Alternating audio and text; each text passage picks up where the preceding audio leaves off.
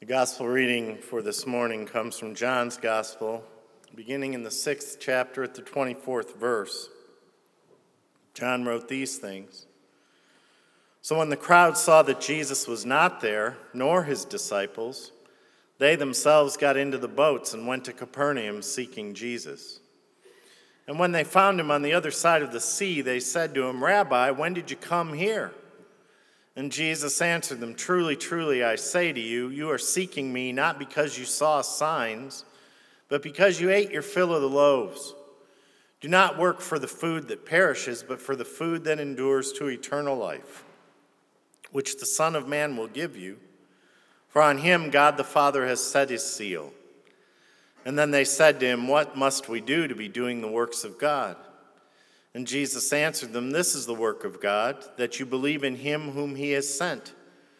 So they said to him, "Well, then what sign do you do that we may see and believe you? What work do you perform? Our fathers ate the manna in the wilderness, as it is written, he gave them bread from heaven to eat." And Jesus then said to them, "Truly, truly, I say to you, it was not Moses who gave you the bread from heaven, but my Father gives you the true bread from heaven. For the bread of God is he who comes down from heaven and gives life to the world." They said to him, "Sir, give us this bread always." And Jesus said to them, "I am the bread of life.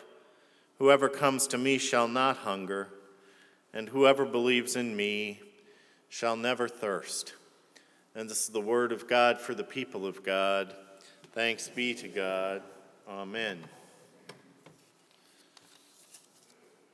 Would you pray with me, please? O God of concrete, air, and fishes, pour our cup and break our bread. Multiply our deepest wishes till all is felt and fed. Princes, paupers, royal children, all in need of God's embrace. Saints and angels feast on mercy. Earth and heaven feast on grace. Open our ears, our hearts, and our minds to your word for us this day. Amen.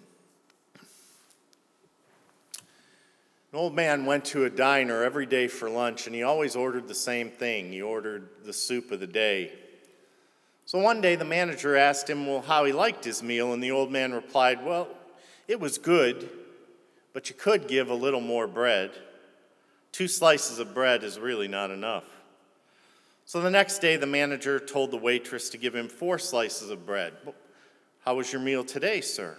the manager asked.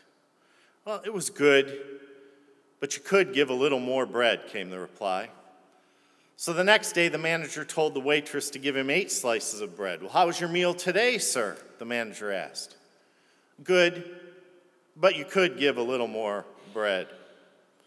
So the next day the manager told the waitress to give him the whole loaf of bread, 16 slices with his soup. "How was your meal today, sir?" the manager asked. "It was good, but you could give a little more bread," came the reply. So the manager was now obsessed with seeing this customer satisfied with his meal. So he went to the bakery and he ordered a 6-foot-long loaf of bread. And when the man came in, as usual the next day, the waitress and the manager cut the whole loaf in half, buttered the entire length of each half, and laid it out along the counter, right next to the bowl of soup.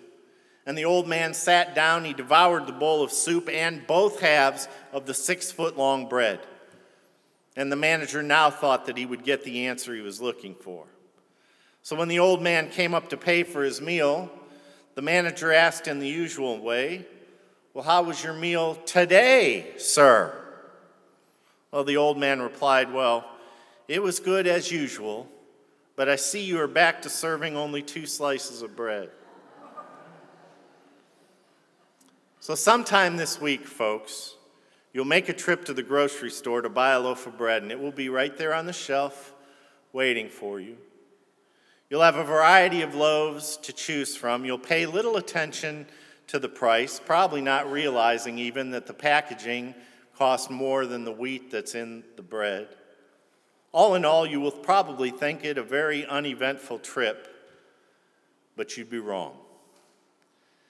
It is really tough for us as Americans to understand the importance of bread unless we turn on our TV and see what is going on in so many other parts of the world today.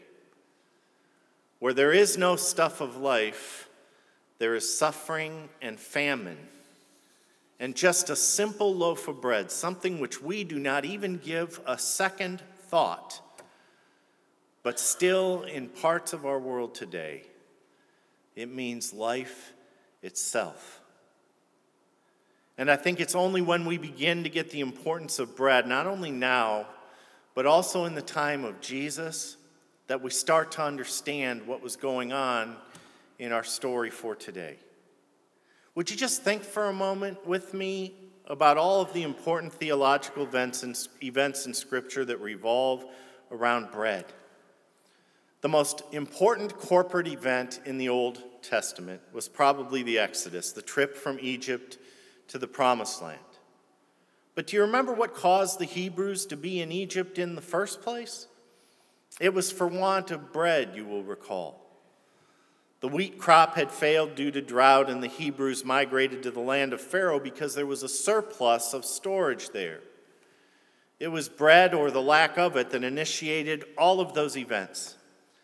And later, when they're on their way to the Promised Land and they were griping of hunger in the wilderness, God rained down on them bread from heaven, as it was called, in the form of manna. And Jesus began his ministry in the wilderness, tempted by Satan to turn stones to bread. And Jesus said, "Man cannot live by bread alone."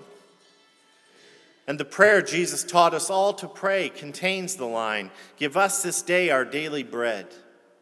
And perhaps we remember stuff about bread because at the Last Supper with his disciples, Jesus broke it and gave it to his disciples and said, "This is my body, which is broken for you." You just cannot escape the significance of bread throughout the entire story.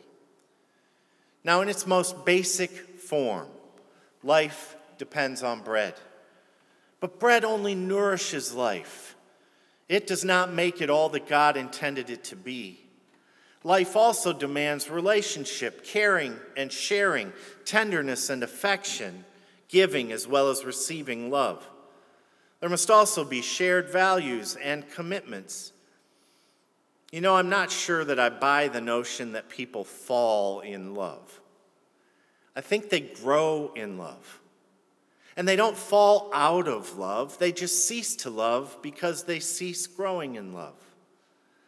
Life needs more than bread. It needs love and light and beauty and blessedness. So the story this morning, a small boy is brought to Jesus with 5 barley loaves, and from that little bit of bread, Jesus is able to feed this vast multitude that had assembled there. And after this event, Jesus goes on teaching, but imagine that, there's an issue, because his miracle has now generated controversy. Quite impressed with what they've seen, a group of scribes approach Jesus and say, in effect, "If you are the Messiah, then prove it." They pointed out that when the Hebrews were in the wilderness, Moses was able to bring bread from heaven. And since that time, there was a strong belief that when the Messiah came, he too would be able to bring manna from heaven. Because you see, this had been the Superman kind of act of Moses. And surely, they reasoned, the Messiah could go way beyond even that. In other words, they're challenging Jesus to substantiate his claim of messiahship by raining down bread on them. Well, some might say it was not the feeding of the 5,000 that was a miracle in their eyes. Well, I think it was a miracle to them in some ways, and it wasn't. They were impressed, no doubt about that.